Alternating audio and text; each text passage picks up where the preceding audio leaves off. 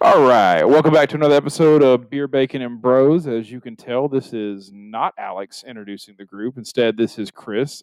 We are unfortunately without Alex tonight. He's here in spirit. Yeah, I'm sure. But he has submitted his picks for our movie bracket breakdown, so we're still going to be good to go on that.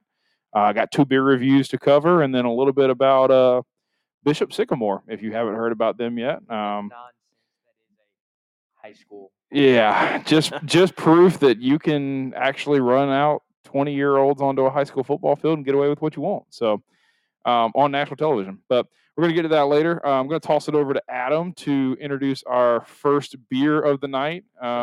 This is it's a mystery beer. Not 100%. Yeah, we don't know what it is, to be honest. So we got the can, had this label on it, and we quickly realized that there was something else underneath it, and this is what we wound up with.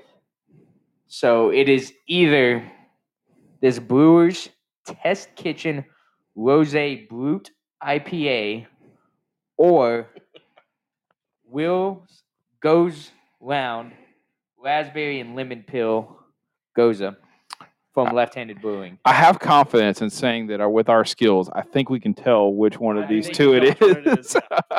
So I would hope so. Two very different tastes.